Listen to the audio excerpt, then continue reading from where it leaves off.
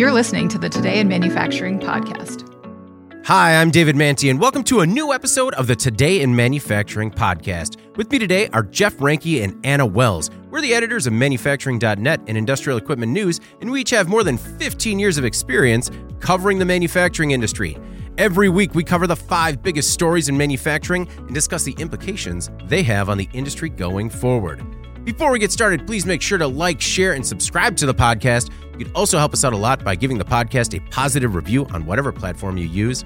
Finally, if you want to email the podcast, you can reach me, Jeff, or Anna at David, Jeff, or Anna at IEN.com with email the podcast in the subject line. We're also live every Thursday at around 1:30, so subscribe to us on YouTube at IEN Magazine to get a notification. Just a heads up right now, we're actually going to give them a little bit of a heads up. Next week, we'll be at 2:30. Right, Anna? Dentist appointment.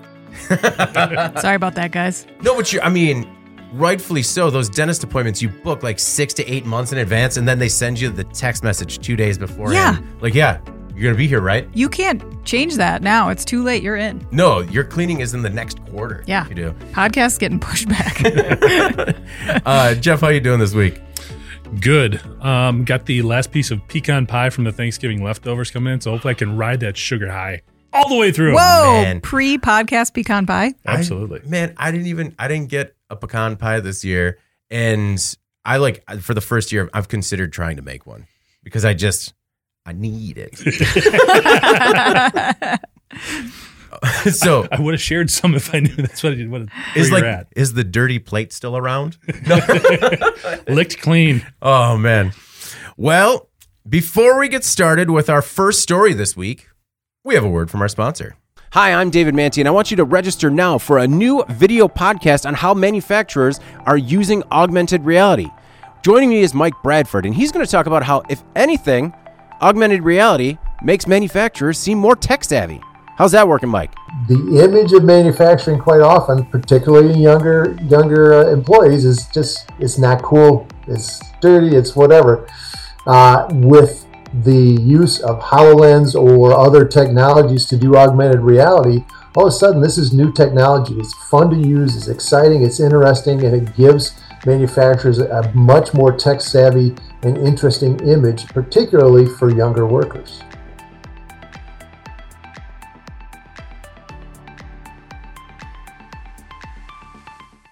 And we're back, and that video podcast is coming up next week, December 8th at 1 p.m., so make sure to register in the link in the live chat or the link below.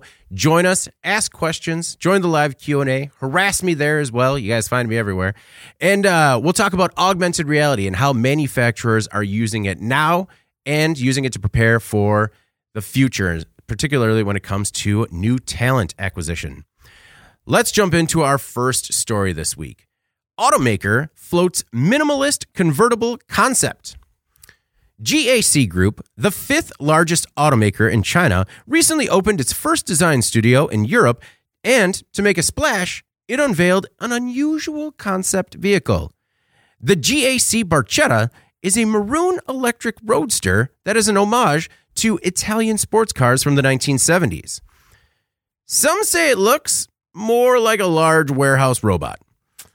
The design is ultra-minimalist, with a flat chassis and compact batteries. The simple exterior is aluminum, and the interior is a steering wheel and little else. The vehicle is a 2-seater with seats made from recycled materials that are suspended from a lightweight shell. The wheels are hollow and anchored by triangular steel bars, but what has people talking is that the Barchetta doesn't have a roof or a windshield. When you're not driving it, a panel hidden in the dash actually slides over the seats for protection. Not many details exist, but, Jeff, it's a concept car. And when it comes to concept cars, I think this one accomplished what GAC was hoping it would.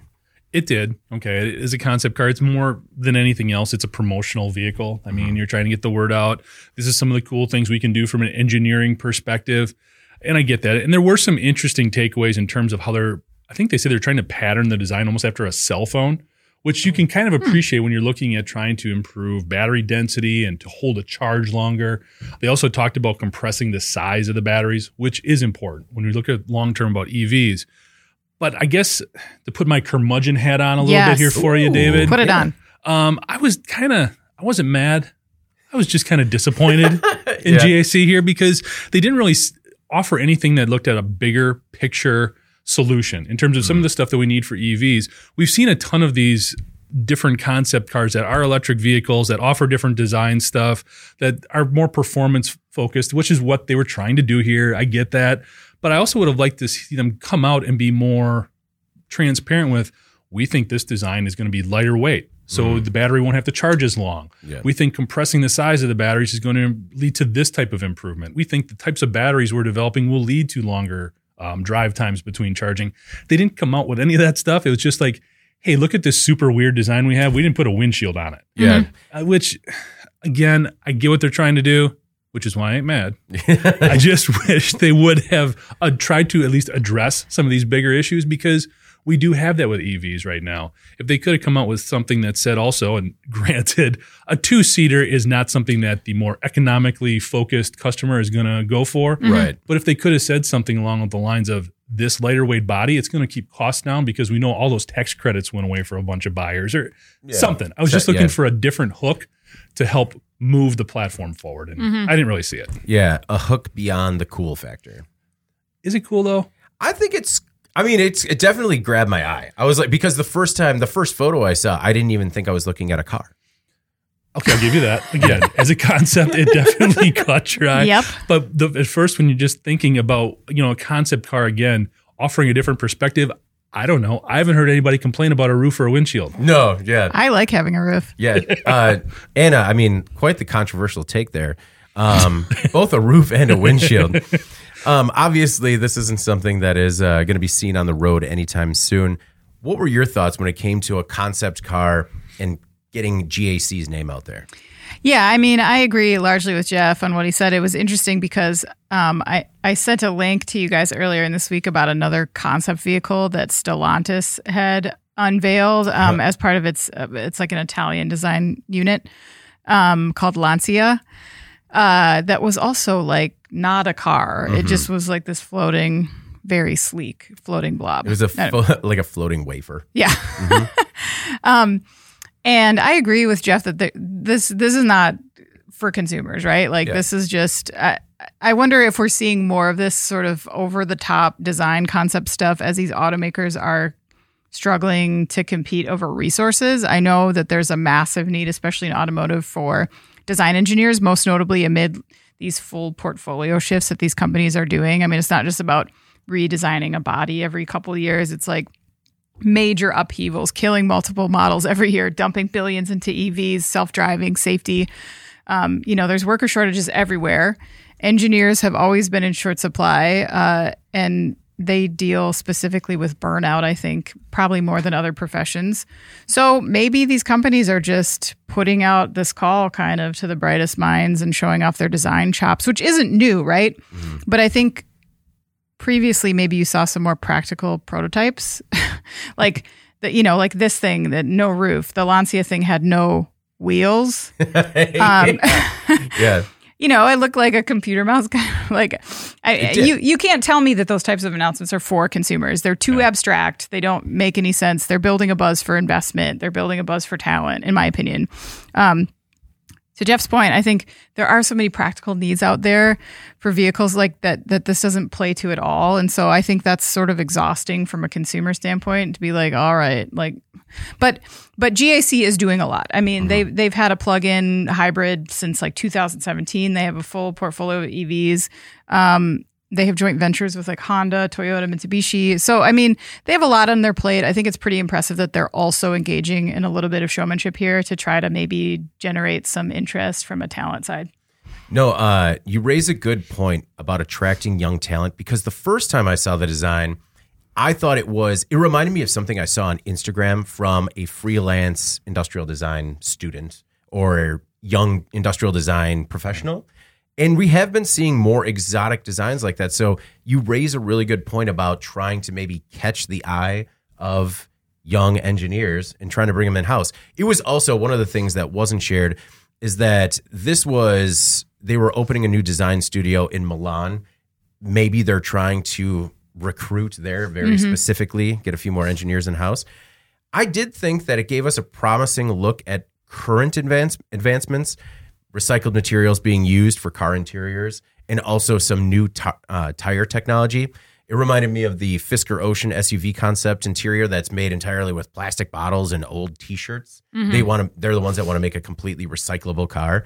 It also made me think of the story Recovered with Bridgestone, making rubber out of natural desert shrubs. Yeah. But that's where, kind of to Jeff's point, it was a lot of what we're already seeing now. Whereas with concepts, like I wanted something like when Goodyear came out with the morphing tire tread.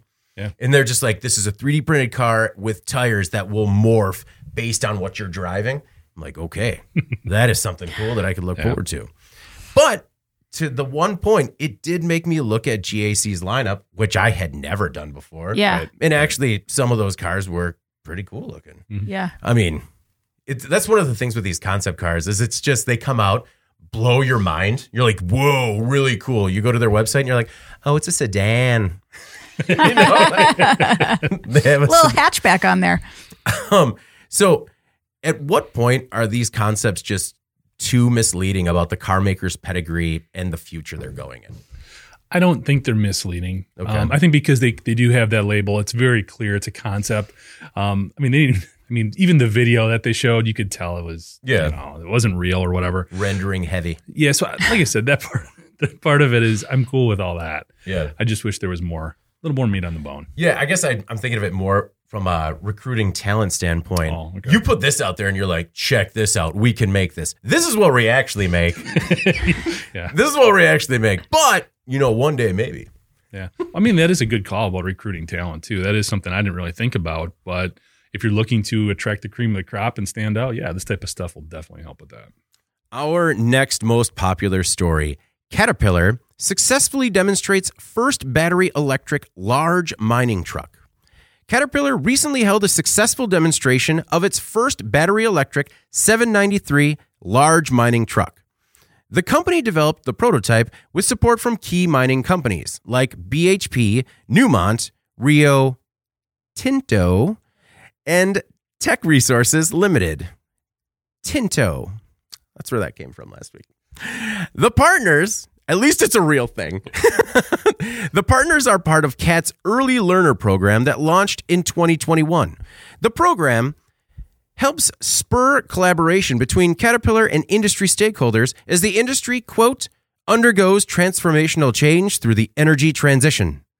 During a recent event, the prototype battery truck took to a 4.3-mile course. Fully loaded at its rated capacity, the truck achieved a top speed of 37.3 miles per hour and traveled 0.62 miles up a 10% grade at 7.5 miles per hour. The truck also went 0.62 miles at a 10% downgrade or a downhill grade, capturing the energy that would normally be lost to heat and regenerating that energy to the battery.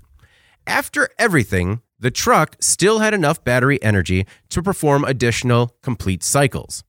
The prototype truck was built at Caterpillar's Tucson Proving Ground in Green Valley, Arizona. They're calling it the mine site of the future, using a variety of renewable energy sources. The idea is to implement the same sustainable solutions that mining companies could use at their own operations to learn firsthand what it could take to run an electrified mine site. Anna, I was surprised by a number of things with this story. One, I get that it's CAT, and anything CAT is normally in our top 5. The manufacturing audience, kind of like John Deere, they're watching everything that Caterpillar does. Yeah. But your thoughts on the mining truck and also sort of the revolutionary work or potentially revolutionary work that they're doing at this new testing site. Yeah. Well, I would definitely like to first speak to the level of skepticism in the comments that we received on this story. You're right. It was a very popular story. And as you said, Caterpillar is always very high interest for our audience. I don't think the word sellout was quite used, but that was the vibe I was getting from the commentary. My comment was loud skepticism, hopefully supplemented by the quietly encouraged. Right. Yeah. Yeah, I agree. Loud skepticism. I think what some of the naysayers here are failing to consider is that the eventual customer for this truck is not just one company in a vacuum. It's one company that's linked significantly with an entire supply chain with their own ESG goals. Mm-hmm. Whether you agree with it or not, there is pressure coming from all sides here, from suppliers to customers to shareholders. Like, don't forget about all those commitments that are being made by these big companies to reduce their carbon footprint. How are they going to do that? CAT itself has pledged to reduce emissions by 30% by 2030. If they can do that across their supply chain, these companies, and they're putting immense pressure on applications that are low-hanging fruit. And that's these very carbon-intensive industries like agriculture, like mining, like construction, which Caterpillar tends to have a big footprint in. So I think CAT sees a massive opportunity here, and you cannot fault them for that. Yeah. And they've been pursuing this for many years. So the company sees the writing on the wall, and they can't afford to be last to market with a solution that makes achieving an ESG goal easier for their customers, and they're not going to. So I guess whatever you think about the honesty of their intentions, I don't think it really matters. The market is asking for this and will continue to do so based on what these companies need to achieve. You know, and technology like this is a lot more market ready and soon to be available than some of the other solutions that are still in the development phase for construction techniques, green construction, green materials, stuff like that.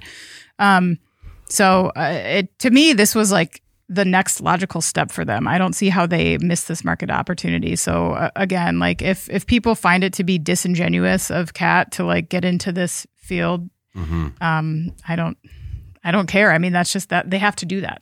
Jeff, is Caterpillar just pandering to the green crowd? No, I don't think so. I mean, and sincerely, first of all, you look at this article, and I was glad it made the top 5. I thought this was going to be an in case you missed it, especially once I got into all the other things that it talks about here. Mm-hmm. So starting with the truck, first of all, the size. Mm-hmm. I mean, it's incredible when you see that. I love when they do these pictures when there's people involved, so you can really get scale. Yeah, it's massive. It's 3 people. The tires are 3 people tall. I know. It looks like there's a kindergarten class at a field trip. These are adults. Kneeling. Or something. Yeah, it's a massive. So the thing, when I first saw this, I was kind of like, okay, great. Because whenever we talk about these huge electric vehicles, they're still plugging into something to power the batteries. So at a mining site, they're either plugging into the grid. If you're looking at a grid, you're still looking at 60 to 70% of that coming from coal or another fossil fuel. Or they're plugging into a generator, which is most often driven, again, by gas, some sort of fossil fuel. So the takeaway there, the gains in terms of emissions and fossil fuel usage, it's basically a wash because you're not really making any gains. Mm-hmm. But what's great here is when you look at this Tucson proving grounds and everything else they're doing there. Because the biggest issue right now that we have with lithium-ion batteries powering electric vehicles is mining. Yeah. The actual operation of extracting those minerals from the earth. That's the problem. And at this proving ground, what they're trying to do is implement a lot of different technologies using cleaner energy technologies to make mining less environmentally disruptive. Mm-hmm. So when you look at some of the stuff that they're working on there, green hydrogen production, natural gas from 100% hydrogen, reciprocating engine power generation, fuel power generation, different fuel cells, renewable energy sources like wind and solar. Mm-hmm. So if you can take all of this stuff and you can actually make the mining site clean and using all of these different options and then use that to get the materials out that you need for the lithium ion batteries, we're getting better with producing these things in terms of taking a lot of the energy costs out of the production process. And then we can at the same time see some of the continued advances we've seen in wind and solar. All of a sudden, we can actually see some net gains from using lithium-ion batteries and the processes that we need to do to extract those minerals in creating them. Because hydrogen's great, but I think the long-term use of hydrogen is in developing fuel cells that can scale up to potentially become at a utility-type level at some point. Yeah. It's going to start at a facility. It's going to start at a mining location, but that's what we can grow on. And talking about, I just think this article and this site, forget the truck. Yeah. Just everything else they're doing there, it is the stuff that leads to the bigger stuff. It really is. So that's what got me excited about this article. The truck's the first step. It's what gets you the headlines. The other thing that was cool is we're talking about Caterpillar. We're talking about Rio Tinto, some of these other big mining operations. And that's where we need to come from. Because we can talk about, the Biden administration and governments getting involved and incentives and all that. No, it's going to come from companies figuring stuff out on their own without all that governance or accountability or whatever you want to call it. Yeah, to Anna's point, it's market driven right now. What I liked, and I had all the future tech that they have on site being very promising as well. What I liked is that they're not just picking one winner. You know, they're not just doing solar. They're not just doing wind. They're not just doing green hydrogen production. They're not just doing 100% hydrogen reciprocating engine power generation, which I looked up and I still don't understand. But, you know, it's been a mistake in other markets where they've tried to pick a green energy and go forward with it, where this proving ground is just trying to figure out what's going to work. And I really like that approach. Yeah, it just seems so scalable. They're starting with mining, and let's go from there. I like that a lot. Well, and we used to have some colleagues that were in this specific, you know, off-highway market segment, and they were able to go to these proving grounds, and apparently they are amazing in person. Yeah, just because even to Jeff's point, when you look at that photo, it's hard to even wrap your head around seeing these trucks maneuver around. Because, I mean, you hear 37 miles per hour and you're like, okay, it's kind of quick. But when you're driving through a mine and it's the size of a building, that's impressive. Yeah, exactly. All right. Our next most popular story. Boring is bailing on U.S. projects. The Boring Company has been anything but. The tube technology has made some interesting choices in the past, particularly its unconventional fundraising, selling flamethrowers and perfume that smells like burnt hair.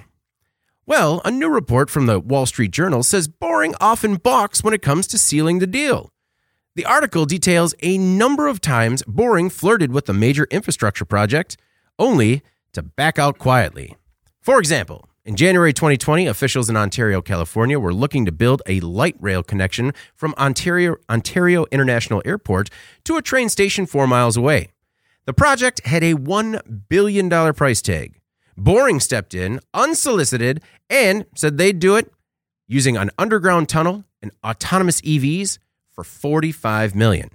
Well, when it came time to formalize the deal, which had ballooned to about $500 million, Boring ghosted the community. New phone. Who dis?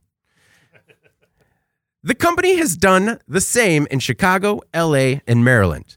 Officials say that part of the problem is that Boring struggles with bureaucracy, like permits and environmental reviews. The company's lone functioning tunnel is a 1.6-mile loop under the Las Vegas Convention Center that one of our colleagues last week described to me as a gimmick. Still, the company raised $675 million this spring that valued the company at around $5.7 billion. Anna, are you bored of Boring's antics? Who called it a gimmick? Tom. No, we were at the convention center for a show. Yeah. It didn't even occur to me that I was underneath. And I was just walking from the hotel over. It's not that long of a walk. He went into the tunnel where you have drivers in cars that take you from like the south end of the tunnel to the north end where we were. And, you know, it seems also like a very claustrophobic experience because they make a tunnel, but it's just enough to get that car through. And I don't know. It was when I asked for an honest opinion of it, he just said gimmick. It's a good gimmick. Yeah. Yeah, I'll get to Boring in a minute, but I just want to kick off with this. And I've said this before, but Elon Musk's public-facing persona is having real, tangible impact on his companies. Mm-hmm. And the brand damage that I read about recently had to do with Tesla and how Tesla's net favorability rating has plummeted since November.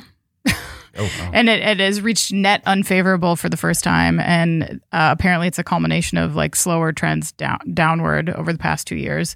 Maybe brash predictions, autopilot drama, recalls, whatever. But then I think the Twitter thing now. Yeah. But anyway, let's get back to Boring. It was actually a much larger, not just a soft. Yeah, it's relevant to what I want to say about this specific situation. I think the origins of the company sound a little capricious now looking back. And I think the Twitter situation has people a little bit at least questioning Elon Musk's business acumen. So what comes next for this company? I don't know. You talk about these problems with due diligence, the paperwork, the granularity of infrastructure. And the track record thus far suggests to me that boring is a cool idea in concept, but fails in execution. Not to mention the concept itself failed, I think, already in concept because it was supposed to be kind of a different thing, right? It was supposed to involve Hyperloop and all that stuff. Now it's just like a below ground highway. Yeah. I don't know if this makes a difference enough to be tangible, like, and outweigh the costs, the safety risks, all that stuff. To me, it's more and more evidence indicating that some of these Musk ventures are just really cool on paper and maybe aren't as practical as we want to believe. And when you look at like the Elizabeth Holmes and the Sam Bankman-Frieds and the Adam Newmans of the world, I think we also have evidence of a problem with venture capital and a lack of due diligence there. And if you have a very enigmatic or charismatic business leader, they will get handed a stack of cash. And sometimes they wind up out of their league very quickly. And I believe that is what is happening with Boring Company. I don't think that he is qualified to be doing these infrastructure projects. Clearly, there's a problem there in the follow through. And I just think maybe it's just not working. Yeah. And unfortunately, it's not just an Elon Musk problem. It is a problem, in my opinion, with venture capital, because to me, this was never a good idea. Yeah. And people just went with it because Elon Musk. See, for me, I did, he said he was going to buy a tunnel boring machine and start digging. And then at the time, it seemed like a publicity stunt, but then he actually did it. And I bought in. I still somewhat buy in, but I also admit that maybe I fell for the hype because I do think we do have a problem with transportation that needs to be solved. And Jeff will probably talk about supply chain implications as well because we got a problem with supply chain. And I do believe that maybe this underground infrastructure could be a cure for some of those problems. But I do think that when it comes to the bureaucratic red tape, some suggested on the website to just cut the red tape, right? Help with the environmental studies. But it seems to be more like they have this mentality of a frustrated child. I want to do this project. I want to do it for this much, and we're going to do it exactly like this. And then the city comes back and they say, okay, we want to do this with you, but this is how we do it. You know? And I mean, they just say, no, we're going to do it this way or we're gone. And they leave. You need more of a business partner. And I think that's where maybe Boring was failing here, where they're like, we're going to come in, we're going to tell you what we're going to do, and we're going to do it exactly that way. And if we get any pushback, we're gone. Well, and it's not like small considerations when you're in California and need to know what happens if there's an earthquake and you're underground. You know what I mean? Like these are very real, like you can't cut that red tape out of this process. No, agreed. Jeff, what were your thoughts? And I get it. It's we're looking at Musk and his companies through a different lens right now, just because one of his bigger swings was a miss. Well, he's definitely getting some scrutiny from a couple of different perspectives. First of all, people have always challenged him on the engineering elements or the promises that he's made here in terms of timelines, costs, capabilities. But they do offer a number of different, I guess you could call them products or offerings or types of tunnels in terms of depending on what you want. And that's where I do think there is opportunity. I think everybody's sort of stepped away from the Hyperloop concept in terms of customer transportation or individual transportation. But like you alluded to, I still think there's a ton of opportunity for freight and product. I do think there's an opportunity for utility lines. We have ongoing conflict around here about like telephone poles and lines and power lines and stuff like that. People want them underground versus on the posts going next to the highway. So there's opportunities here. The part that I am confused about, and actually, according to all the different financial sites that I could look at, Boring brings in about $2.7 million in revenue a year. So I don't know if they're selling flamethrowers. I don't know if they're getting a cut of like tickets from the Las Vegas tunnel. Not sure where it's coming from, but they also employ, when you talk about don't have the technical expertise or Musk doesn't, they have 200 people working at this company. By the way, they also have about 24 job openings that they're looking for people, none in communications, shockingly, or government compliance or anything like that. So what I don't understand is they don't like working with government. Okay, that's obvious. But if you are going to get into this situation, that should have been obvious beforehand. Yeah, the Boring Company doesn't exist outside of the government. You don't fix infrastructure. Right. I mean, but I guess I can understand why they would think that way because they did it with aerospace. They did it with SpaceX, sort of trying to cut out the government. But I mean, but there's no infrastructure in space. Right. There's one in the ground. Yes. Okay. I mean, there's lots of stuff down there to be aware of. The other thing I don't understand is he lost, talking about Elon Musk, billions of dollars before Tesla went profitable. There are people who obviously are behind this. He just got an infusion of what? $700 million, $600 million earlier this year. People are behind this. Take a hit, man. I mean, do one of these projects. If you're sold on it and you think you can do this, do one of these projects, take a $500 million loss, because if it works out, guess what? They're going to be lining up to do these. So take the loss like you did with Tesla. It's still going to be a fraction of the money you lost before. And if it doesn't work, cut bait and move on. Because right now there's a lot of SpaceX employees who are very frustrated by the fact that he's borrowing money from SpaceX and Tesla to support Boeing, or Boring, excuse me. Yeah. Not the Boeing company. Not Boeing, yeah. This is the Boring company to support Boring and the 200 plus employees there. So like I said, apply the same principle. You were not afraid to lose money on Tesla, lose a fraction of it here, do something, have a proof of concept, and if it doesn't work, get out. I mean, and they did the same thing with SpaceX because they saw the opportunity. I mean, infrastructure projects right now are the cost balloon to almost insurmountable amounts. And then the infrastructure projects rarely go through. I mean, they walked away when it became a $500 million project, but that's still down from $1 billion. You know, that's still a cost savings that if you could realize that for other communities would be quite the carrot. The company, I mean, it's obvious that the company, if anything, likes to make a splash. And it was this fanfare, or kind of many workers or ex-city officials said it was like the sex appeal of working with Elon Musk in one of his companies that drew these cities into the deep end.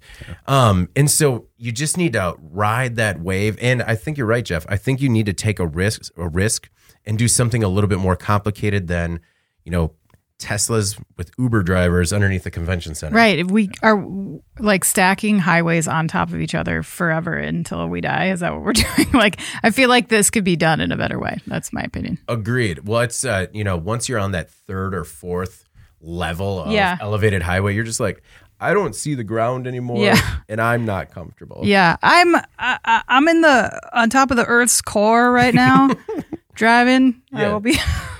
Right? It's a mile commute, but you have to go 10 miles high just to get around, just to get in town. All right. Our second most popular story, right? Yeah, we're on second most. You're there. Ford suggests turning off the heat in your F-150 Lightning this winter. The F-150 Lightning launched this year and has been a surprising success. Now the automaker, his first full-size electric truck, is heading into the first winter, and the company has some caveats. On Black Friday, Ford published tips to help maximize the range of your F-150 Lightning in cold weather during its first winter. One tip suggests using heated seats and steering wheels as primary heat to reduce HVAC energy. That's right, they said use your heated seats and steering wheels, not the heat in the car. Ford also warned that temperatures below 40 degrees Fahrenheit can slow down battery fluids and limit power output. The company also suggested parking the F-150 in a garage whenever possible and keeping it plugged in when parked. The company said preconditioning the vehicle by warming the battery while plugged in could also help during a longer drive. The Ford F-150 has an estimated range of 320 miles and can be used as a backup battery source for up to 3 days. Jeff, just as long as the temperature isn't below 40 degrees. Yeah, I guess when I, looked at the video and read through the information, I didn't feel like this was that big of a deal, what they were putting out here, because any piece of equipment, when you put it in cold weather, it's not going to be as efficient. Like, I know. That's kind of common sense. All of this stuff would apply to an internal combustion engine as well. So it just becomes a bigger dynamic for good reason. Obviously, when you're talking about a battery and there's still that little bit of paranoia or problem solution issue in the back of people's minds in terms of, I'm going to run out of charge. I don't have enough power to get where I want to go. And I get that because, when I drive to work every day, it's a 15-minute drive. I go past 8 gas stations. So the fact that my miles per gallon drops by 1 or 2 when the temperature drops and I'm running the defroster or the heater, that's not a big deal. I get how that can be a bigger deal when you're talking about electric range, when you're talking about range on electric vehicles. So putting this information out from Ford, I think it makes sense. It's making sure people are aware, hey, when it's cold, your vehicle's not going to run as efficiently. Here's some ways to make that charge last longer. I get that, especially, around the holidays, people are going longer distances, all that stuff. I think it's just keeping that front of mind. It's a different operating dynamic with an electric vehicle, and it would be easy to dismiss or forget or put out of mind, especially because it's a truck. You think it's kind of indestructible at times. Mm-hmm. So I get it. I think it was actually pretty smart by Ford. I could see how some of this was maybe taken the wrong way, but in reality, it was just a reminder of a lot of things that I would call common sense. One quote that I pulled from their announcement was, as F-150 Lightning customers begin their first winter with their new electric pickup, Ford wants to help make them aware that in low temperatures, they could see a significant reduction in range, which is normal. Just put it right out there like, this is all normal. But Anna, for whatever reason, this turned out to be a real I told you so sort of rallying point for some people. Well, yeah. And I agree with Jeff that obviously there's a lot of stuff that's just being disregarded about the similar performance hit you would get from a gasoline engine in very cold weather. I think these types of PSAs might have the unfortunate result of people putting EVs into the non-starter basket, which is unfortunate because I think as public perception around EVs is improving, it's still quite tenuous. And so anything like this being overblown or taking it does not help. I don't think that by any means we're like solidly secure in the public's overall acceptance of electrics. We know there's a cold weather penalty on EV battery efficiency, but the devil is in the details. So EVs typically lose about 12% of their range in cold weather. So about 38 miles on a 320 mile range F-150, for example. It's really not that much. The issue that you have that's the key difference between the EV and the gasoline engine is when you have that heat on full blast. Because with a gasoline engine, you're recirculating some of that engine heat. You don't have that in a battery-powered car. So the hit, if you had your heat on full blast, can get to up to 40%, which is significant, right? But that's still giving you on this nice long-range battery about 200 miles on a battery. And that's full blast heat the entire time. That's still a decent range, I would say, for considering that most people drive like 40, 30 miles per day, right? So for most people, this is not going to be a problem. They can run their heat and they can still get to and from, no big deal. But to your point, like if you're a contractor and you're driving all over the place in a day, it's something that you need to consider. And all they're saying is, be prepared, understand what you're dealing with because you might not get that 320, right? So, I agree that using my seat warmer as a heater in my car, that would be my worst nightmare in the Midwest. Like it's freezing in your car, Well, and it's also, I don't use the seat warmers because that gives me a false sense of how warm the car is. And then I remember there are two very small, delicate bodies in the back seats that need the warmth. I'm going to need a little bit more than seat warmers and a steering wheel warmer to keep the kids warm. Yeah. Oh, for sure. Yeah. And so I guess the problem is like I don't see this improving market perception. And you wonder how the automakers and the battery makers will be adjusting to this reality because to date, I think the number of EV purchases in more like mild temperate climates, it's just there's been a lot more there versus like in the heart of the Midwest. There's just not as many EVs being sold here. That's a fact. I do think that there has to be some effort towards whatever systematic development has to be made to kind of make this work better. Because if you tell people that your battery is going to be only 60% effective if you live in Chicago, then I think that takes it out of commission for a lot of people. So, and I am very much pro EV, and I live in Wisconsin, which is very cold in the winter. But again, like I think the automakers do need to at some point speak to this and say, this is what we're doing. Here's our plan. Because I don't think that this can go on forever without people pushing back on it. We're getting flashes though of that cold lately. Getting flashes of it. Yesterday, what? Yeah. November, and ugh. I've said it before, but I'm just really glad I picked a seat by a window. One of the tips that Ford offered was when charging, turn off the heater if possible, or lower the temperature enough to remain comfortable. And at first, I didn't really understand what they were trying to say, but it reminded me of the importance of EV infrastructure being a bit different than just traditional gas stations as we think about them. Because we, right now in the cold, when we have to gas up, it takes 30 seconds, maybe a minute, depending on the size of your tank. You can either deal with the cold, or it's not that long with your car off that you really get cold.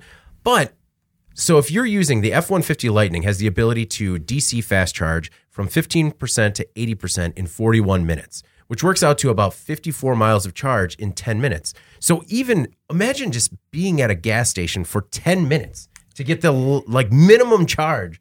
That is a long time sitting in a non-heated car. And it just made me think we're going to need to rethink, gas stations are going to have to be more like not a community center, but more someplace that people want to hang out.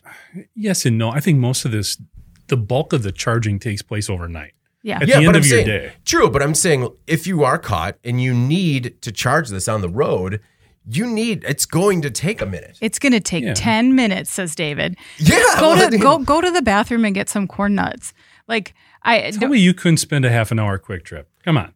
I mean, depending on my level of intoxication, sure, I could spend a lot longer in there. I agree. No, but to Jeff's point, if you had a way to fuel your gas vehicle at your home, well, you would do it there, right? Yeah. You would never go to a gas station again.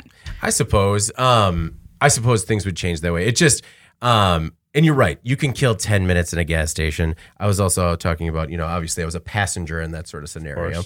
But I just thought if you were stuck, or if you wanted to take it on a road trip, Well, that's what's in the back of everybody's mind with the EVs, and that's sort of the prevailing fear, if you will, that prevents a lot of people. So the other thing that I would sort of remind everybody about is this is Gen 1 here. Mm-hmm. Yeah. Okay, this is the first one. So there's going to be some of these hiccups, but buckle up. This is where we're going. Buckle up, says figure Jeff. It out.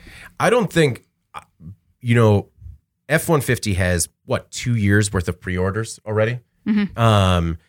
I don't think this makes many people walk away. No. All right.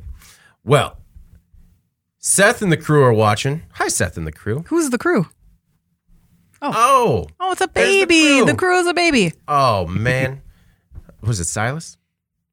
Osiris. How you doing, Osiris? Hi, buddy. Yeah, you're doing great.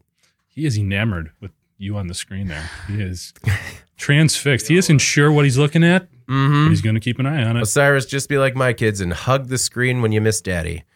All right. Our most popular story this week. Plant fires thousands of workers in late night text. Happy Thanksgiving. 2 days before the holiday, some 2,700 workers at United Furniture Industries in Mississippi received a text or email from their employer. They were terminated, effective immediately.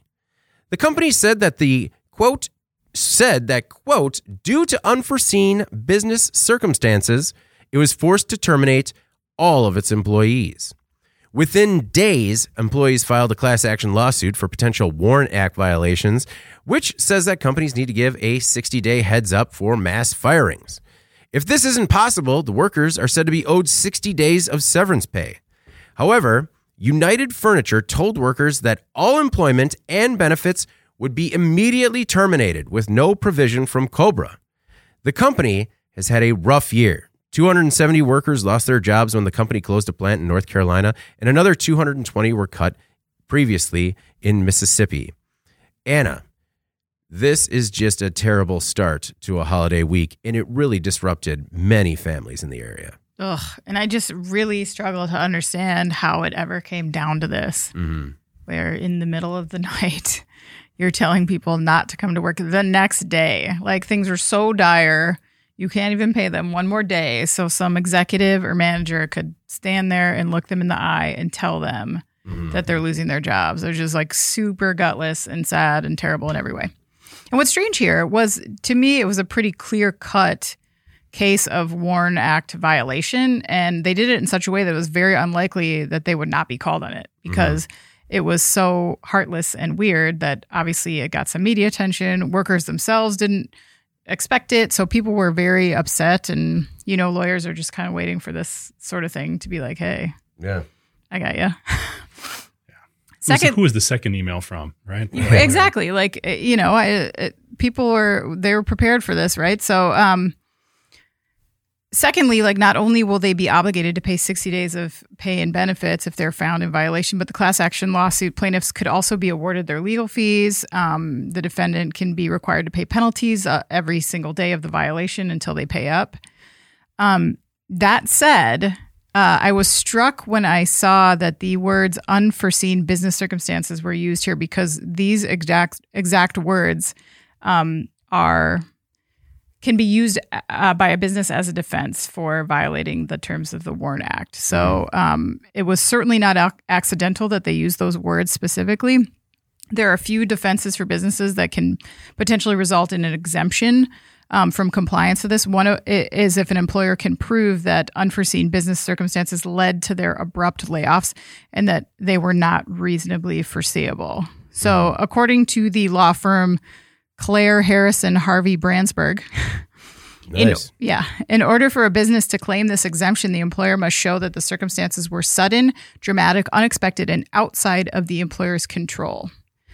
And to be honest, if you look at the layoffs throughout the year for them, I think it might be a tall order for them to prove that they could not see this coming. Yeah, the only defense was the quote from one worker that I saw where he had mentioned they were investing. It seemed like things were ramping up, so he was really blindsided when this happened.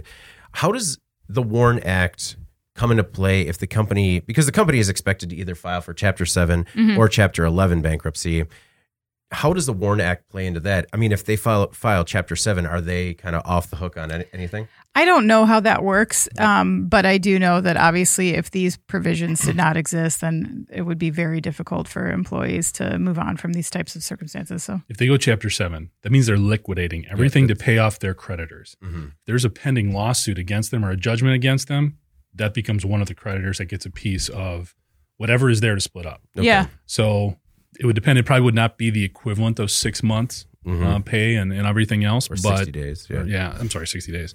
So do you think they're rolling the dice on that? Like with the thought that maybe they're not going to... I think they're lazy. I mean, to be honest, I don't know how else to say it. I think they just took, what is the way we can just be done with this as quickly as possible and just kind of see what happens. And I think that's what they did. And what's weird is this company's been through a real interesting 5 years. In the last 5 years, first of all, they made an acquisition of the Lane Furniture brand, which is what they go to market under, if anybody's familiar with that. A couple of years ago, they had a huge turnover at the top of the company in terms of some C-level turnover. They got rid of 5 guys, replaced them with 1. Yeah. It's kind of a unique situation. The other thing is when you look at this marketplace with sort of textiles in general and furniture in particular, in 2020, everybody had a bad year, right? But also everybody was trapped at home. So they wanted all this furniture because they're like, we're going to be here. Let's order some stuff. Created this huge back order within the industry. If you try to get any furniture during that time, you understand what was going on there. So there was all this pent up demand. Then, so anticipating being able to fulfill these orders, a lot of these furniture manufacturers tooled up. This company even hired people during this time, spent a bunch of money on logistical support in terms of hiring drivers. And then they realized, man, we've got all this stuff, all these orders. We can't get it out. We have labor issues. We've got higher gas prices. All of a sudden, the stuff that we promised at a certain price is costing us more now to build it because of inflation and material costs. So they got caught. Now, all of that you can see falling under this unforeseen dynamic. But the reality is in both of these other cases, they issued WARN orders. They went to these states and said, this is going to happen. So the fact that they didn't do it here sooner, again, I just think they're being lazy. And I wish it was more dynamic or more complex than that, but that's what it feels like. Yeah.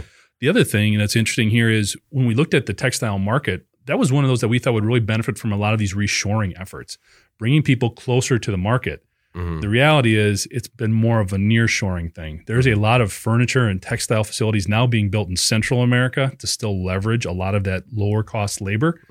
And you can see here, it's really impacting the American manufacturing pretty dramatically.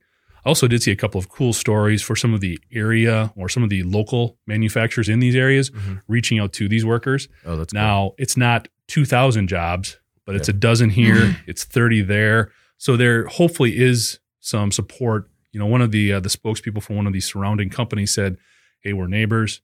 We're in the same business. Let's see what we can do to help." Yeah. Now, again, when you've got 500 people losing their job and you've got 12 openings, that's not great, but it's something. And it's a proactive approach that was cool to see. I guess I hope it was maybe a lazy. I hope that they were up to 0 hour, and that's why the text came just before midnight. And I hope that they were sitting there in an office trying to crunch numbers and just figured, we can't have one more day. We can't do one more day. I don't know, but that's just me being optimistic. It was they probably figured out, hey, if we send this out around midnight, we're not going to take as much flack because people are going to see it at all different times and we can kind of put out fires as needed. Well, see, I think it's weird though too, because one of the things they mentioned was all of the on-the-road drivers everyone was out there at the time. Yeah. They had tons of trucks out there with inventory. If you get ahead of this a little bit, you make sure everything stops going out, right? So you don't have that logistical nightmare to deal with as well. I think they had one driver who tried to make off with a truckload of stuff. It was. So a couple of points. The first you had mentioned about the turnover. So according to Furniture Today, in June, the company fired the CEO, CFO, and executive vice president of sales and replaced him with one person from a competitor. And you're right. The company asked drivers to immediately, quote, return equipment, inventory, and delivery documents, regardless of whether or not they had completed their delivery. And first of all, I think, right, I'm going to bring it back. Like you just said, you're not paying me anything. I know where I'm going to park this. But then I saw the story of one employee, a 37-year-old Audrey Garth, who went and removed a company vehicle from a Mississippi location, and then she was arrested and charged with grand larceny. So while you think, hey, the company's going under, let's get what we can, maybe leave the cars, take some stationery. Normally you would loot in this case, is what you're saying? Well, it's always difficult. We've had friends, former colleagues in situations where they hold a meeting and say, you have 15 minutes to get out the door, and then the company only shuts the door and never comes back for anything. But the other part was people couldn't even collect their belongings. They couldn't even go in there. So they told people as soon as the property manager can provide a safe and orderly process for former employees to come and gather their belongings, they will do so. We are not certain of the time frame for this, but they're going to communicate it proactively. They told employees in an email. That's just, I understand it's probably not a lot, but when you have your own space at an office, in a locker, you typically have things with sentimentality or that are personal to you. Yeah. And you want to get those back. And it's like, come on, if you can do anything for me, at least give me the couple photos of my kids that I have in there. Well, no kidding, right? It's just everything, every way this was handled is just all bad. All bad. Like a case study in what not to do in every aspect. And I guess, Jeff, you're right. The silver lining is that at least it looks like some of these people will hopefully land on their feet with other people in the area looking for manufacturing labor. All right. Well, before we move on to In Case You Missed It, we have another word from our sponsor. Hi, I'm David Manti, and I want you to register now for a new video podcast on how manufacturers are using augmented reality. Joining me is Mike Bradford, and he's going to talk about how, if anything, augmented reality makes manufacturers seem more tech-savvy. How's that working, Mike? The image of manufacturing quite often, particularly younger employees, is just, it's not cool, it's dirty, it's whatever. With the use of HoloLens or other technologies to do augmented reality, all of a sudden this is new technology. It's fun to use, it's exciting, it's interesting, and it gives manufacturers a much more tech-savvy and interesting image, particularly for younger workers.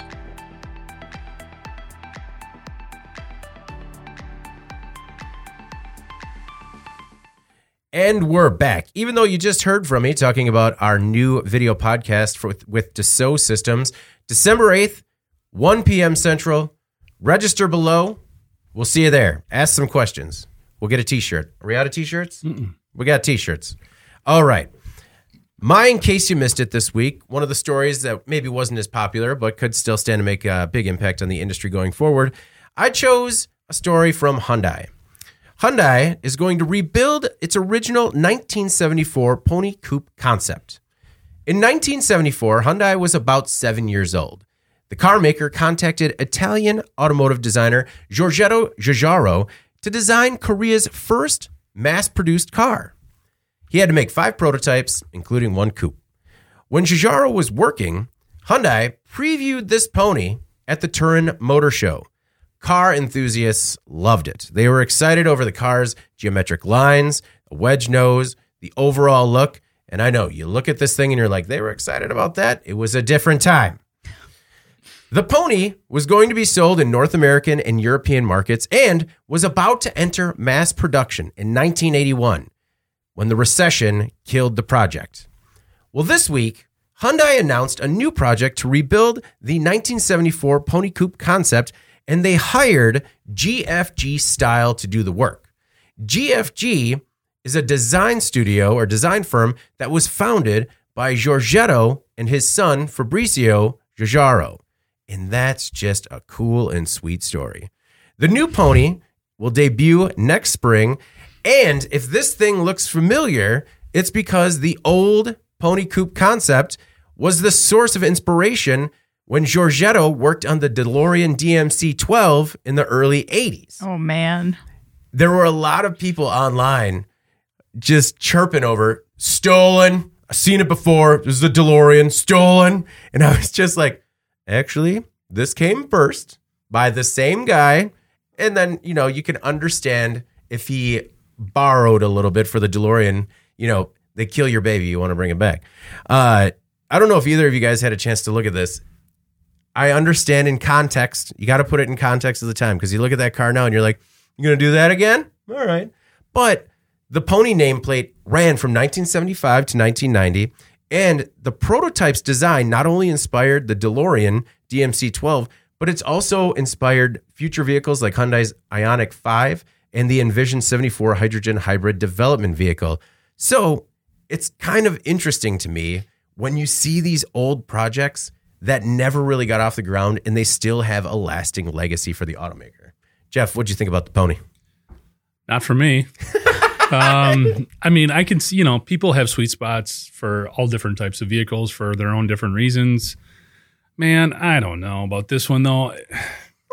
It's just the design. It is not an attractive vehicle. I guess I don't get it either if they're going to go this whole 2-door sedan type of approach. It's like a 2-door DeLorean station wagon. Okay, but nobody wants sedans anymore.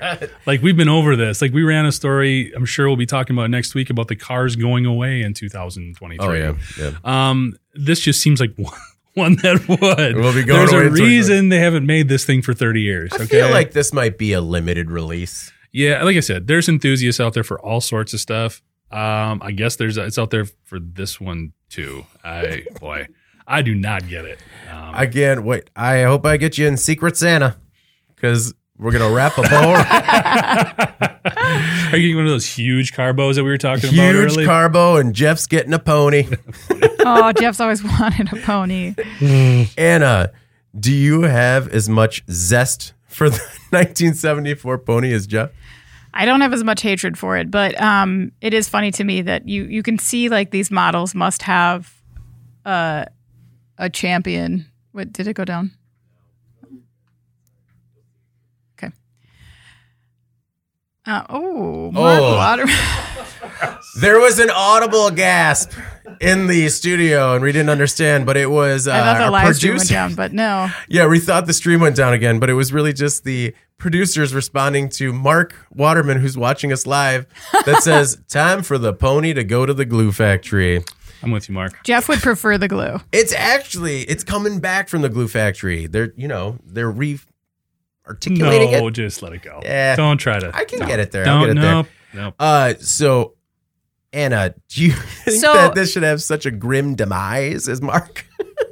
No, but I mean, obviously, some of these vehicles that come back from the dead, they just have 1 or 2 champions that are like determined to make it happen. I mean, how many recessions have we had that have killed vehicles, and then, a handful of them come back from the dead and inexplicably, like why the Hummer was reproduced as an EV. I'm telling you, that EV we don't gremlin. know. EV gremlin's coming. The DeLorean, now this thing, like, I don't know. somebody must have like the loudest voice in the room and is just like with the talks Hummer and everybody the else into it. DeLorean, there was like a social, cultural dynamic there. Like there was no pony dynamic. The pony's got a loose tie. They could probably really play on the loose ties to the DeLorean. Maybe they saw some of the fanfare around that and thought they could tap into it. Maybe the pony will be an EV because we talked about it weeks ago, but I see like a real niche there for these exotic dead brands to come back as an EV and have a small audience, depending on what the automaker is looking to accomplish. I like that as their tagline, Pony. A loose tie to the DeLorean. It really works. Not quite a Mustang. Mm-hmm. Back from the glue factory, the pony. So maybe not as many people on board. I mean, I'm not going to buy it, but I just thought it was also every once in a while you get to see a story where a person gets to finish a project. This is 40, 50 years ago. He was working on it. He was a young designer at the time. This is one of his first breaks in the automotive industry, and just cut it dead. Damn. So I don't know. And I think it's kind of sweet that, him and his son are going to rebuild it. We'll see if they sell any. Jeff, you're in case you missed it this week. Yeah, I picked this one. The headline really caught my eyes for a number of reasons. But mine was a story on San Francisco allowing police to deploy lethal robots. Yeah. Which you'll probably have conflicted feelings about, right, David? I mean, you don't want to upset your future overlords, but at the same time. We're not lethal yet. These are your brothers. So basically the gist of this story is San Francisco has these robots, and it came to a vote because they had received the funding to use these robots potentially. Now, they are not armed with guns. They're basically provided for, given different explosive munitions, if you will, grenades. They don't and have other things guns. like that. They're just bombs. Yeah, they're basically robotic bombs that police are allowed to use in extreme situations where it can save, avoid putting police officers in bad situations, basically. Caught my eye for a couple different reasons because we've seen this come up in different municipalities. New York said no. We've seen in some countries for border control that these have been utilized, and there they actually do have guns. The fact that it was San Francisco really blew me away. That was surprising. The fact that they would want this, especially if you read more into the article, just across the way in Oakland, they said no to the same legislation. And nothing against the good people of Oakland, but if you've been to San Francisco and you've been to Oakland, you would think the municipality that would be more likely to use armed robots would be Oakland, not San Francisco. So it was surprising there, and it's caused a lot of debate. The big thing is, again, it will be up to law enforcement to determine when they can use these to potentially scale down a threat. Yeah. It's interesting to me because they seem to get around it by saying it's a lethal robot, but it's still piloted by a human. Yeah. And I think it's a slippery slope. I'm caught on both sides because I am all for removing law enforcement, supporting law enforcement, taking them out of dangerous situations when applicable. I don't understand how this is the best way to do that. Yeah. Because you're not even talking about a drone in there taking pictures, getting data. You're talking about basically, a robotic bomb. And they're going in with grenades or some other sort of munition or, explosive.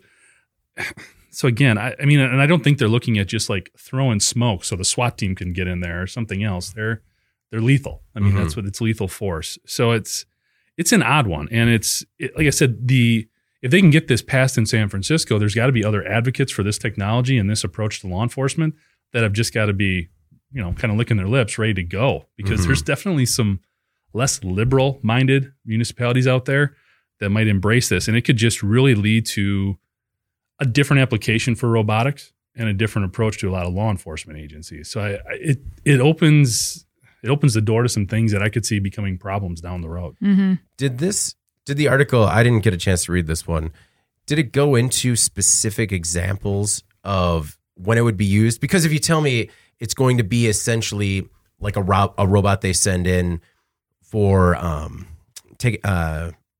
bomb disposal, and you told me that you needed these sort of lethal capabilities for that, I understand that, I can make that connection more. But did they say anything about what types of applications they would be used in? Yeah, nothing specifically. I think reading between the lines, I think you're looking at situations where unfortunately, we're seeing a lot more situations where gunmen are taking control of facilities. There's not necessarily anybody in there, but they're either in their home, they're in a school, they're in someplace else. So you could, as opposed to trying to snipe them or storm the building, so to speak, you could send this in to take them out. Okay. So it did use one example of, so the first time a robot was used to deliver explosives in the U.S. was back in 2016 in Dallas, when an armed robot killed a sniper that had ambushed and killed 5 other people, or 5 police officers. So I don't know. It's you can find an application for all this stuff. Yeah. It's trusting the individuals in charge to make sure they understand the right time to use it. Mm-hmm. And then that is always going to be up for debate, which is why this opens up a bunch of doors that, boy, you have to be careful. And the other thing is, you would hate for some of these applications to sort of take down the whole technology. You know, we talk a lot about with electric vehicles, and it's not apples to apples. I understand that. But we want to educate people about these are the things that take away from the battery's ability to perform at its highest level. Mm-hmm. But that also feeds into some of these concerns about electric vehicles. Well, we're worried about employing robots in other areas where they can be helpful from a law enforcement perspective.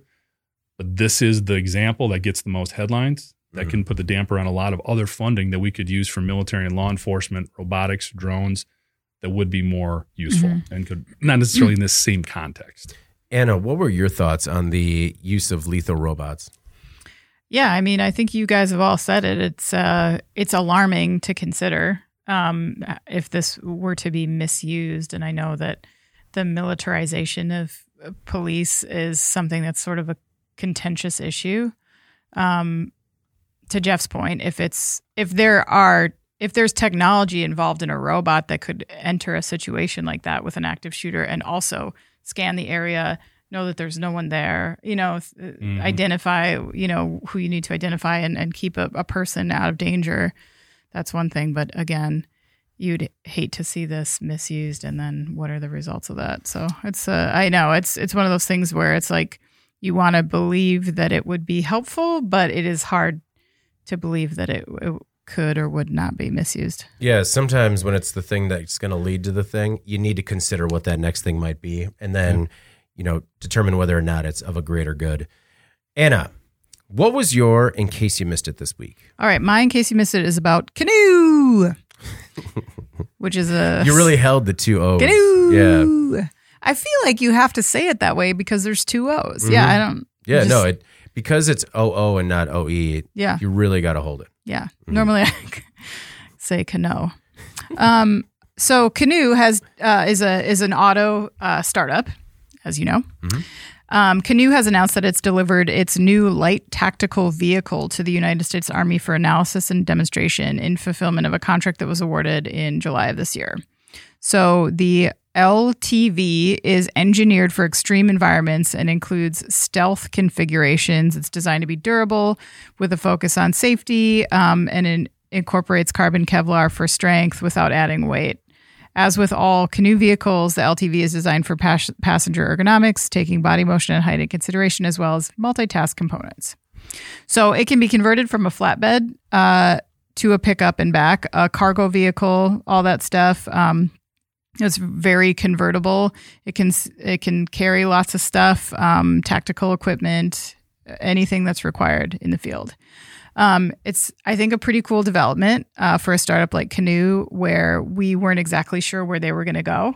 They were very, at the outset, they were talking about logistics capabilities. They were talking about recreation type applications for this, which, they still may explore in other areas. But for this to be used for a military purpose is kind of cool, especially because it's a newer company.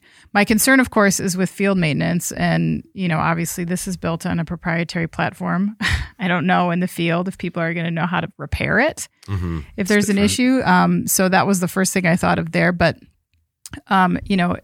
we'll see. Hopefully the training part of this is a long period so they can figure that out.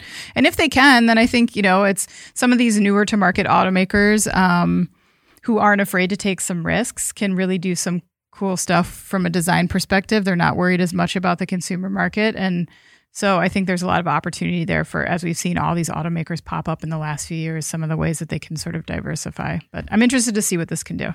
We've talked about Canoe on both sides, because when it was a new automaker without any partnerships, it didn't look good. And Right, it wasn't yeah. Canoo. Canoo was the one that like all the executives walked out on, right? Yeah.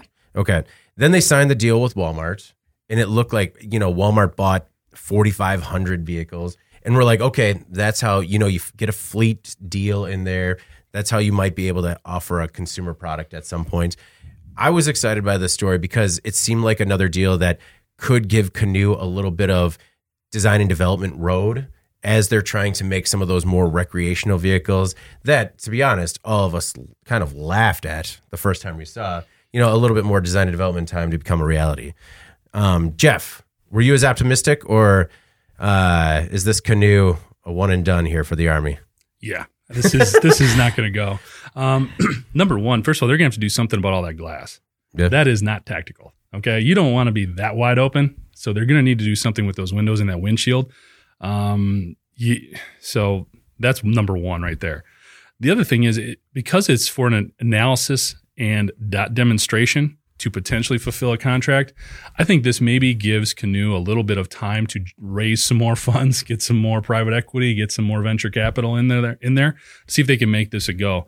When we talked about them this summer, I kind of felt like they were on their last leg. The Walmart thing did the same thing. It gave them some time and some breath, and maybe that'll be the route they end up going. I could be way off on this, but when I look at it, I just don't see it filling a military need long term. I think the stuff that they got coming from Oshkosh and some other people like that just fit the need better. Anna brought up the maintenance perspective. I think that's something that all facets of society, including the military, are going to have to understand better. It brings up an interesting point with the electric vehicle transition in terms of a different type of training for technicians and people who can fix and repair. For sure. So it'll be interesting to see where this one goes. And the thing is, I'm not rooting against Canoo. Yeah. I'm just being honest. When I look at it, it does not look like, in its current state, this would work. If they're looking at taking this platform and they see some things that they like about the design, okay, maybe.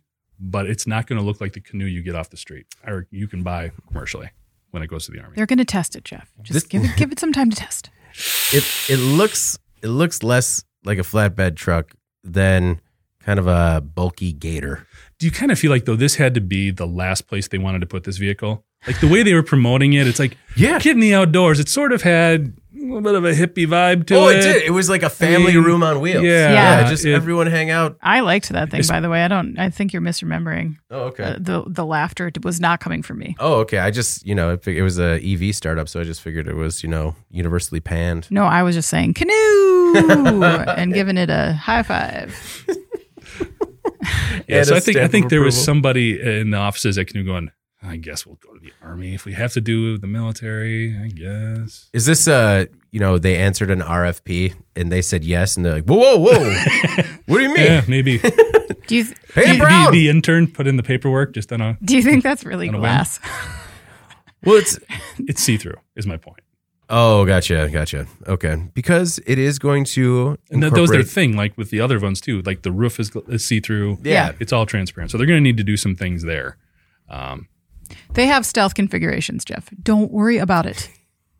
All right. You've made me, I've done a complete 180 on this. All right, good. I am on board now. I knew it. Their stealth configuration is that it's all glass, and people are just going to be so shocked. It's like, interesting. Why, though? I can see all 8 people in there very clearly. And what they're hauling. Well, before we get out of here this week, let's do our final thoughts. Anna, what is your final thought this week? All right, so I mentioned last week that I was reading a book about time travel by accident, and I finished it over the weekend, and I have to say that even though I've had a long-standing problem with time travel, even Back to the Future, so don't even ask, I finished the book, and I thought it was pretty good. So it made my brain explode just silently a little bit at the end, but it was worth it. So I feel like maybe you can teach an old dog new tricks because I did it. It's a slippery challenge, and I did it. Slippery time travel slope. What was the name of the book again? If you were to go back in time to yesterday, I told you that already. It's called The Sea of Tranquility. I was trying to share it for everybody listening. I know what it is, Anna. I'm Tinto. trying to just tee it up for you. Sorry, I was trying to sneak in a. Yeah, no, Okay, you got it. yeah. You got it. Didn't mean to. You David is got totally over that, by the way. Didn't mean to He's lay it just out gonna for move the- right now. I'm gonna. Oh yeah, we're close enough to the end that I can't. know what? move If on. I When could- it happens midstream, I'm just done for. No. If I could take it back, I would. Oh, don't give me your disingenuous takebacks. Oh, I'm sorry I hurt your feelings. That's okay. I don't have feelings. If there was a time machine here, I would get in it. I would go back to 2 minutes ago. It's all good. Read Sea of Tranquility and send your time travel book recommendations to Anna. She's all in now. No, I'm not all in. But I did survive, is what I'm saying. My final thought, I had two final thoughts this week. One was gross, and another is something of interest that I want to see if anyone else is experiencing. So, when it is cold in a Wisconsin winter, there are a lack of options. You know, it's not like you can just take your kids to a park sometimes because it's so cold. So I thought maybe we'll check out a McDonald's play place to see if that would be a suitable, because I went to a lot of them as a kid. You know, we would go to a McDonald's Playland, or they used to have them at Hardee's too, which was really just a ball pit and a giant metal slide, but still we loved it. And I thought, oh man, this would be great. There's one right by our house. We walk into it.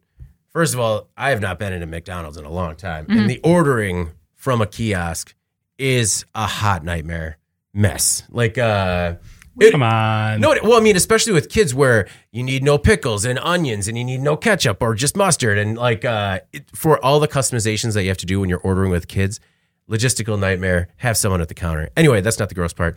The kids go into the playland. They're playing, my wife's watching them. There are a bunch of kids there playing around. I have the no trays because this location has gone trayless. What? Which is a new thing too. Really? So they just hand you the bags, and I'm like holding bags and Happy Meals and drinks. I'm like, I kick into the door, and as soon as I walk in the door, I just go white because there are mice crawling along the sides of the floor, and I like look at the mice, and then I look at all my kids, and my kids are running around on their hands, and you take your shoes off in the playland, and the hands are just on the ground and on the slides and in the mouth, and I'm just like, and all the kids are like hugging and touching the ground, and it was vile. It was vile. Ooh. And I reached out to McDonald's, and I received, because I had wanted my money back, because I was so like, we sat down and I tried to, the mouse went into a hole. I tried to get past it. I couldn't eat. I'm like, I'll just leave it in the bag and maybe try to eat it later. And then 2 mice kept peeking out of this hole, just looking at me. Why are you still there? I just like, because the kids are having fun. I'm like, either way, we're bleaching them when we get home.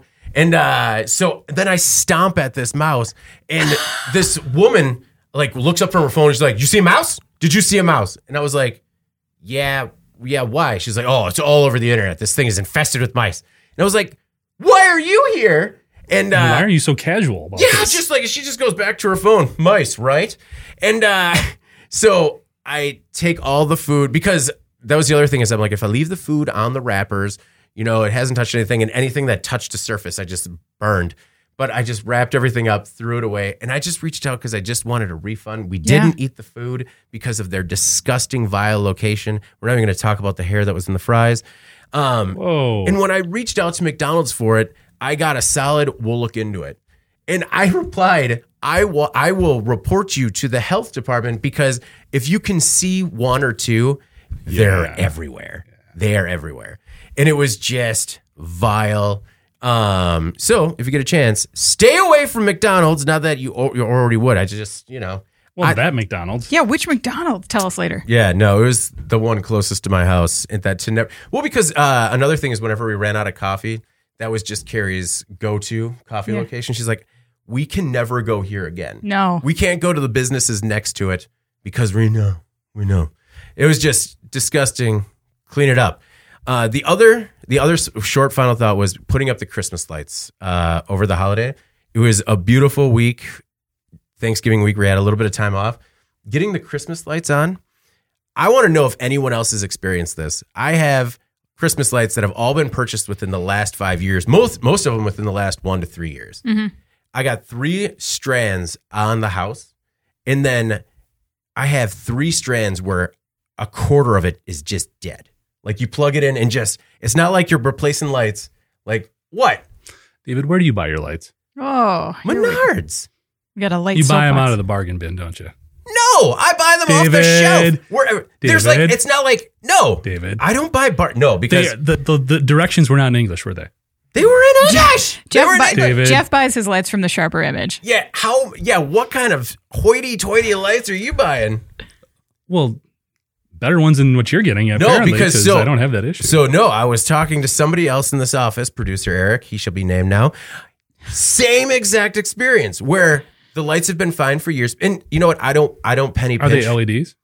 Yeah. I don't penny pinch when it comes to lights because I have this fear of like one catching fire and then finding a leaf and then burning us all in our sleep. We all have our anxieties. But I feel like if at least 2 people in our small office are experiencing this has to be something that, there's a batch of bad lights out there. It's widespread. And Okay, but this you can't fault me for jumping to that. That is a little bit of your MO. Buying the Black Friday $1.99 cent lights. Yeah. I mean, I'll take a chance on a bargain from time to time, but mostly From time to time. But mostly that's if I like if it's so exotic, I can't believe it exists. And I'm like, I can't believe they made this. I need one. Christmas lights, that's something where, especially we do the icicle lights, and I want them, they all have to be the same length, and you got to buy them all from the same manufacturer so that way they match, right. And you can daisy chain them together. But I was just, and now we have half a house that's lit, and just every day it's like a reminder because it's been so cold. I haven't put up the rest of the lights, and it's just like we're gonna only have half a house with lights this year, isn't it? I'm like, I'm gonna get up there, but it's just it's cold. It gets dark earlier. Your voice just got so high. I know. It's uncomfortable. But I want to know if anyone else is struggling with either rat-infested McDonald's near their homes or this problem with obviously cheap light manufacturing.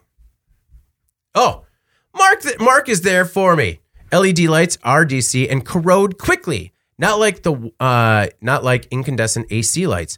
Thank you, Mark. 2 years max. Oh my God! I've got on. Whoa. Everything's gone. Man. They just replaced the bulbs. Send in the killer robot. No, because I think it's the wiring that's corroding. Okay. To McDonald's, yes. Clearly. Send the killer robot to McDonald's. You're right, Mark. You're right. Whole place has got to go. My God. Don't save the kiosks. Jeff, owner of Premium Lights. Apparently. I'm just a better electrical shopper, installer than you. Overall higher quality Christmas decorations. What's your final thought? Apparently. Buy better lights. Never ate mouse. See you next week. Never ate mouse McDonald's is what it sounds like. Gross. I'm just like... They ruined the one thing of like fast food that held true is that the McDonald's fry was the best, and it's just gone forever now. Yeah, took the kids to the playground a lot during the winter. That was a go-to. Oh, it was just anyway. It's It's gone. just the one. It's gone. Yeah, it's just yours. but I mean, just yours. there aren't a lot of play places anymore. Just I'll have to go to some Chicago Oasis. From the Middleton. There's Yeah. one in Middleton. Yeah. It's a nice one. Okay. Yeah. We'll take the trek. No mice. We'll see.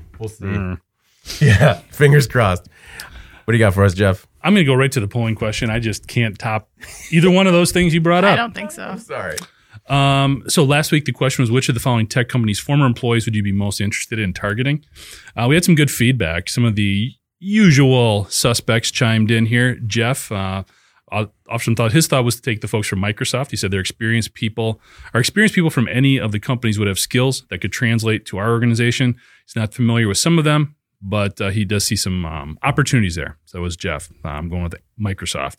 Ralph chimed in. He said Amazon. He said the data mining would be helpful in our industry as we are in a mature segment, and sometimes that type of skill set is difficult to come by. And the question was based off of the story last week, which of these recently laid off employees from these companies would you prefer to have at your facility? Yeah, because we had one of the vehicle manufacturers, I think it was Land Rover, Jaguar, reaching out specifically targeting laid off individuals from tech companies.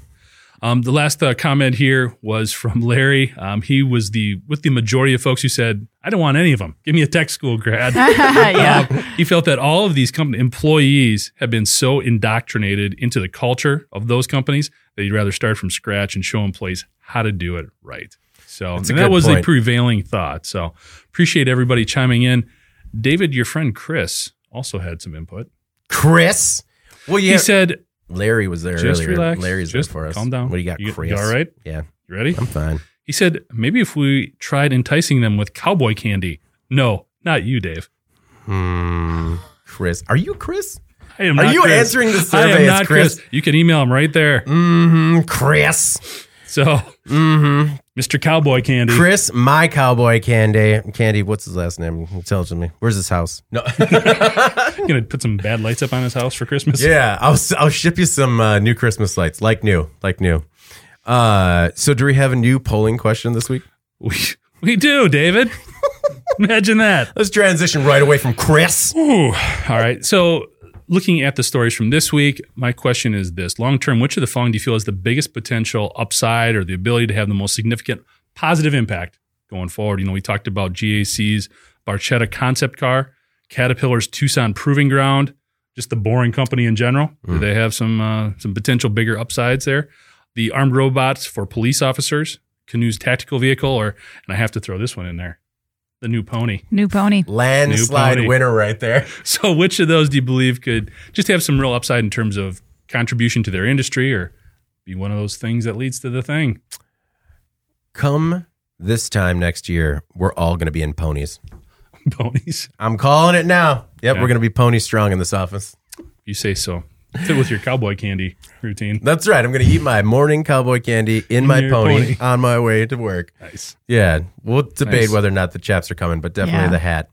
All right. Before we get out of here, please make sure to like, share, and subscribe to the podcast. You can also help us out a lot by leaving the podcast a positive review on whatever platform you use. If you want to email the podcast, you can reach any of us at Jeff, David, or Anna at in.com with email the podcast in the subject line. You can also subscribe to our daily and weekly newsletters to make sure you get the podcast delivered to your inbox first. Also, make sure to subscribe to @IEN Magazine on YouTube and join us live every Thursday. It's going to be at 2:30 next week. So we'll see you at 2:30 next Thursday. For Jeff Franke and Anna Wells, I'm David Manti. This is the Today in Manufacturing podcast. And we'll see you next week. Thank you for listening to the Today in Manufacturing podcast.